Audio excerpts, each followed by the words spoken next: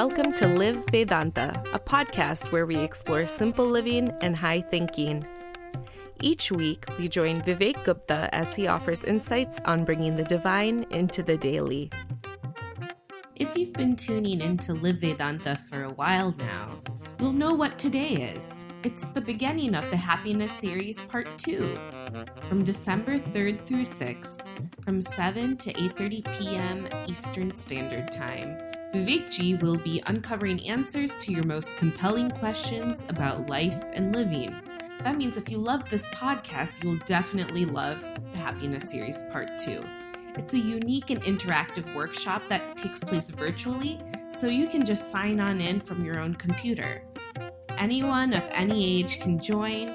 For more details, visit our website at medium.com/Vichara Gurukula.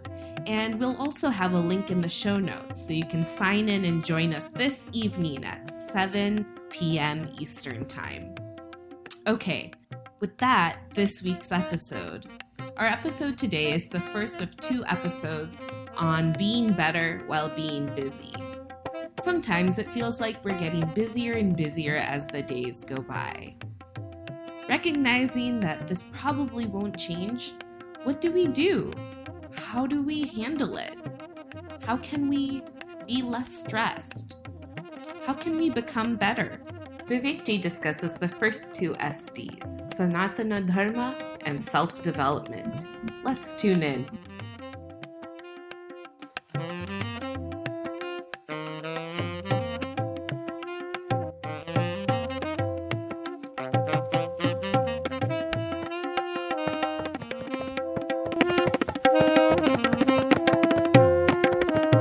I want you to all visualize how you would expect your ideal Saturday or Sunday morning, afternoon, evening to go.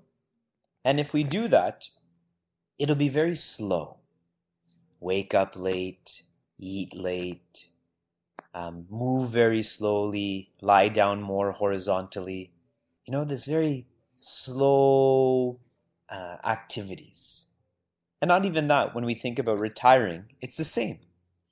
I'm not going to travel a lot. I'm not going to have a lot of friends. I'm not going to have to look around after many things. This idea of leaving the busyness that we're all engaged in is very attractive. And it's not unique to you and I. Prince Arjuna was one of the first people who wanted to leave this busyness. He was in a much more busy circumstance than you and I are. Whether it was the kingdom, the wives, the wars, the administration, so much. And he looked to Lord Krishna and gave many, many, many reasons why. I don't want to be here. I want to live a slower life. I want to live a more relaxed life. If we think about ourselves today compared to last year, we are busier than ever. And compared to 5 years ago, we're more busy. And next year, if we had the exact same setup, we'll say that next year will be busier than this year. And it doesn't matter how young or how old or what gender or what income status or education status, everyone is busier than ever. And part of this is what I'm using right now, communication. Back in the day, our only communication was with people. Then letters, then telegrams, telegraph, etc. When you had to call India, it was a big event. You had to plan so far in advance, you had to find the connection, etc. Now, with our immense communication abilities, it's making us more busy. I have more friends that I need to keep up with, more relatives I need to FaceTime with. None of that was there before. We are going to explore being better while being busy. And if you note in the title, the busy is not going to change. We're just going to get busier. And we want to escape from that. But that escape is like Prince Arjuna wanting to leave, and Lord Krishna says, no, you need to be here.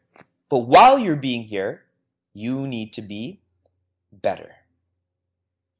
So we begin. When this computer was given to me, it came with a manual on how to use this computer to the best of its ability. When you bought that TV, same thing. When you buy a car, same thing. When you buy an oven, same thing. Even when you buy a water bottle, there's a small thing on how to wash it. Don't put it in too much heat, etc., etc. Now, if we look around ourselves, everything around us is created. That vase, this diya, the car outside, the road outside, the community, everything is created.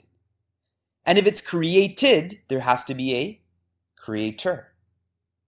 We know that with stuff, but now we have to open our minds to all of creation. Did you and I create the world? Did we create oxygen? Did we create space? So we didn't do it. And this is all part of creation. So there must be a creator behind all of this creation as well. And this creator too gave a manual on how to make the best of this creation. This manual comes in the form of religion. Now, whenever we hear the word religion, we have very funny ideas that come to our mind. My teacher, he was on a train in India, and a lady came onto the train and sat across from him with her son, young son, and he was misbehaving. So his mother says to her son, "If you don't start listening to me, I'm going to send you with him." You know? See how her interpretation of he is, and now that boy too. Even now when people who don't know me so well and I don't know them, they ask me, "So, do you work?" Right? And do I get a paycheck? No, but do I work? Yes. But if someone wears a white dhoti and if someone has a shikha, then, they probably don't work. They probably travel around for bhiksha, which I do, don't get me wrong. But there's a lot that has to go with that as well. A nice word for religion is rehabilitation. Just like if someone hurts their elbow, they go for rehabilitation. They go for the physiotherapy. If someone is mentally not well, they go for rehabilitation. If someone is sociologically not well, suppose they commit a crime, they go for rehabilitation. Religion is the same. It is a form of rehabilitation. And we have to be clear about this, because if we misinterpret religion, it's the same as gossiping. See, we always tell people don't gossip. I never want to be gossiped about. I love gossiping about other people, but I don't want people to gossip about me. And what is gossip other than a misinterpretation of what someone said or what someone did? Isn't that with religion too? So if I misinterpret religion, then I am simply a catalyst to this gossip. And it's been going on for, I'm not going to even say decades, for millennia. This has been going on. When the Pittsburgh Penguins, unfortunately, were losing to the New York Rangers, then many times the coach called a timeout. Regroup, refocus on what you're doing. They call a huddle, whatever it may be. That again is a form of religion. That there's so much activity going on, but why all of this activity? What is the direction of all of this activity? One of the words to describe religion is Puranaha. And whenever we think of Puranaha, we think Purana, like it's not useful anymore. Puranaha does mean ancient, but what's special about religion is that though ancient, it's ever applicable. And all I'm attributing here is religion is the Creator's manual on how to live to the best of one's capacity. And here too, I will separate these words. What is the difference between ability and capability? Ability is our potential. Capability is how much of that potential we capture. Just that prefix is different. We all have infinite potential, but how many of us are capturing that infinite potential?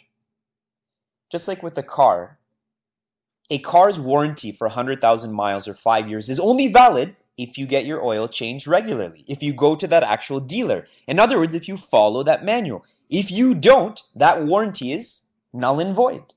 So if we want to capture our infinite potential, then we should follow the Creator's manual.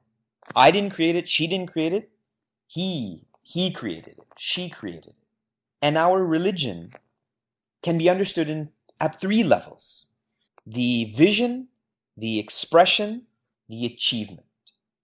And this is why I love our Sanatana Dharma, and I'll get into that, is that it's highly practical. Sometimes people ask me, Vivekji, can you share thoughts on practical Vedanta? And when they ask me this, I ask them, tell me what's not practical about Vedanta. And then I'll answer your question as soon as you answer my question. Because what is Vedanta other than studying the mind and refining the mind? That's all this is. And when are we not our mind? We are always our mind. So I use the word Sanatana Dharma here. I'm going to explain 3 SDs, okay? The first SD is Sanatana Dharma. Sanatana Dharma is the vision. In Sanskrit, we call this Darshana. Sanatana Dharma has one vision only, and that is oneness. You and I are one, but we've forgotten that. Yesterday at our Balavar graduation, I was sharing, every Balavar student is special, but sometimes they forget that. In fact, sometimes they're educated to forget that they're special. And Balavar is a unique opportunity to keep unveiling that special aspect of who they are. So the vision of Sanatana Dharma is oneness.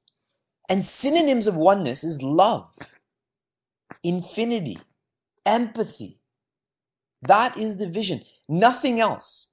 We think of the law of karma, we think about charity, we think about whatever else, but the fundamental vision of Sanatana Dharma is love, is that oneness.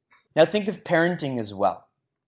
My teacher had shared that initially, a husband and wife have many theories on raising children, but no children. Later on, they have children, but no theories on raising children. Because you can't raise a child in the same way. Each child is different. But if a parent loves their child, if they have the vision of love, they don't need to read books. They don't need advice. Because if they have love in their hearts, naturally, that actually leads me to the next step. There'll be that expression. I will do what it takes to raise my child well because I love them, because I empathize with them. So we have to be clear about the vision of Sanatana Dharma. That is that Advaita, that oneness. Now I'll give you a more tangible idea of what this vision is. Because we want to know, despite being busy, how do I be better? Every time you go to sleep, ask yourself, did you learn something that day? It could be from a person, it could be from an accident on TV, it could be weather. If I believe that I'm separate right now, I have to learn that I'm one with you. So every day, we should ask ourselves the question, did I learn today? That is how this vision comes to our lives. And see, we don't have to do anything differently. A spiritual person doesn't do different things. Rather, they do things differently. Their husbands, their wives, their workers, their sevaks, they mow the lawn and they go bowling and they fly and they sleep and they argue. But everything they do it with a different vision. Just like when one sees a flower, sees someone who's in courting someone else, when they see a flower, they're thinking, I should take that and I should give that to someone. A scientist will look at it very differently. When did this grow? What is the content of the pollen here? A poet will look at it very differently. It's not a rose, but it's an expression of the Creator. See, each one has a different vision of that same entity. Now for us too, if we can take up the vision of what can I learn from an experience, it completely changes. And I'll give you an example of this. Today, the food we ate was all homemade. And specifically, I'll highlight the paneer that we ate today that was even more homemade. Whatever that means, I don't even understand, but that's even more homemade. See, when you know the meaning behind it, it tastes better then. It's more enjoyable knowing that someone put in the effort to put this together. And it's no different than when I go to people's homes and they offer prasad, or everything is prasad according to them. If they've made it, I'll eat it and I'll ask them, did you buy this? And if they say yes, then my tendency is to say no then, because there's not as much meaning as if someone made it. Now imagine our workplaces.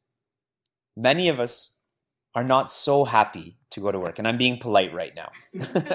We know the expressions that come up when that word work comes. Imagine right now you got a phone call and said you have to go into the office or the hospital or wherever it is. Would you be happy? Some of you may be happy, then we don't have to be here. But generally, we wouldn't be happy.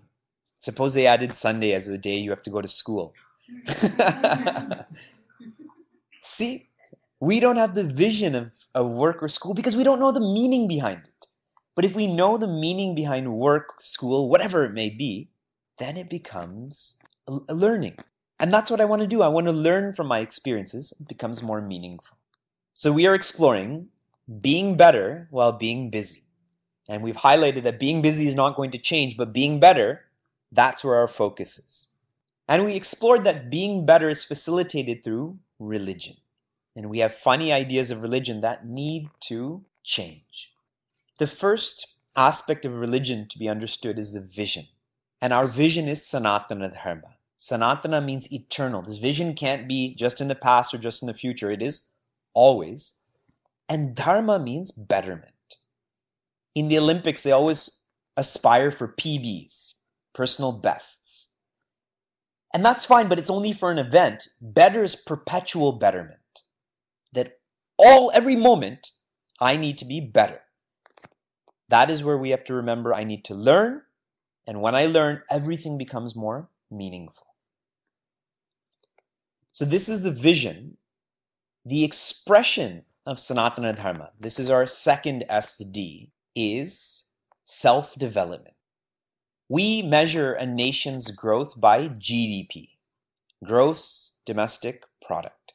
I am a third world country, I'm a first world country, measure it by very objective measurements like education, economy, wait times in a hospital, clean water, etc., etc. Very objective. But if you look into the word more, self-development is not external. Self-development is internal. And that's why this is the word that encompasses self-development is yoga. Now we have a lot of funny ideas of yoga as well.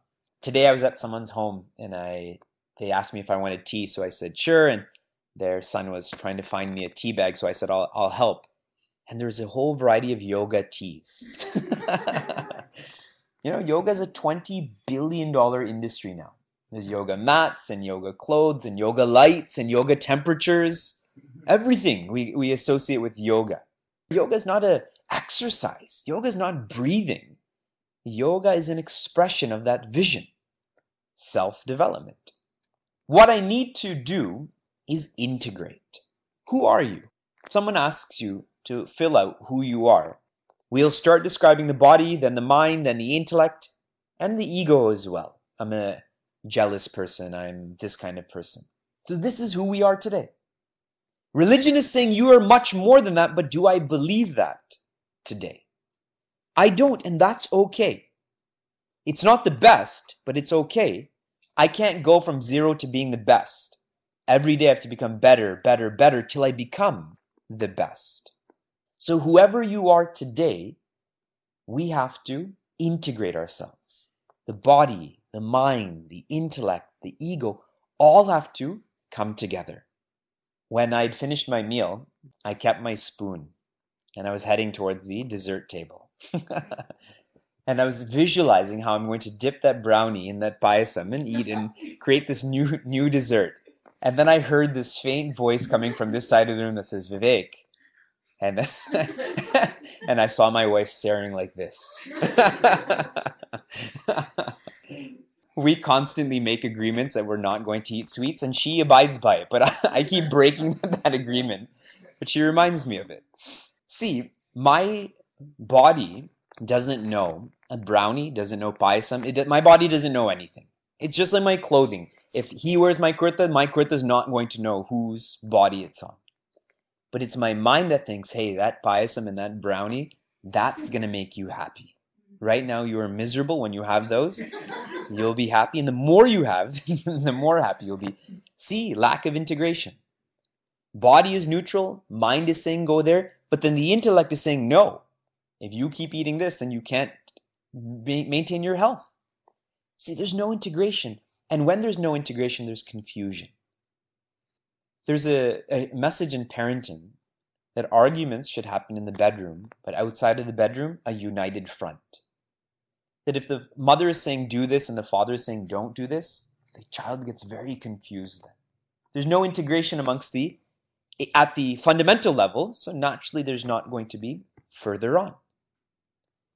So integrate body, mind, intellect, ego. Now, a lower equipment cannot control a higher equipment. Just like in a war, the best thing to do is get higher ground, right? Because then I can see the full field. No different with traffic. You can't be on a street to gauge traffic. They go in their helicopters. So my intellect is the one that has to control the body and the mind. And here is where the essence of idol worship comes in. This morning I was explaining what the significance of a Paduka Puja is. And someone said, whose slippers are those? And I said, though they look like slippers, they're Padukas. They represent the ideal of wisdom. And we worship these silver-plated sandals, these small ones, but we're not worshiping silver or the sandals. We're worshiping wisdom. Because the more I worship something, the more I become like that. My teacher had shared, tell me who you love, and I'll tell you who you are. So in your room, if you have pictures of Sidney Crosby, etc., then you're of an athletic temperament. In your room, if you have pictures of Lady Gaga, Miley Cyrus, etc., then right, I'm of that entertainment temperament. If I have pictures of Prince Arjuna and Sri Lakshmana, etc., then I'm of that temperament. So who are we worshiping? When the intellect is absorbed in an ideal, the body and mind will follow. Whenever you and I have the body, mind, and intellect together, we feel at ease. We all experience this. Going back to food, I read one message that said, rarely do we regret undereating. Rarely do we regret undereating. We overeat like it's our job. And we always regret it. We never don't regret overeating. And we never undereat because we don't know where our next meal is going to come. As if we don't know where our next meal is going to come. But when you and I eat the right amount, the body is fine, the mind is fine, the intellect is fine, I am fine. And this is where Mahatma Gandhi has shared. Happiness is when the thoughts, words, and deeds are in harmony. Such a simple expression of happiness. What was the first SD? Sanatana Dharma. And we will practice SD by learning. And that's a vision, correct. What is the second SD? Self-development. And we will practice self-development by integrating. This is the expression. Now we get to the third SD, and this is more tangible. Vision is less tangible, expression is more tangible, achievement is most tangible. Study and discipline. Two of the most feared words amongst people. You have to study and you have to be disciplined.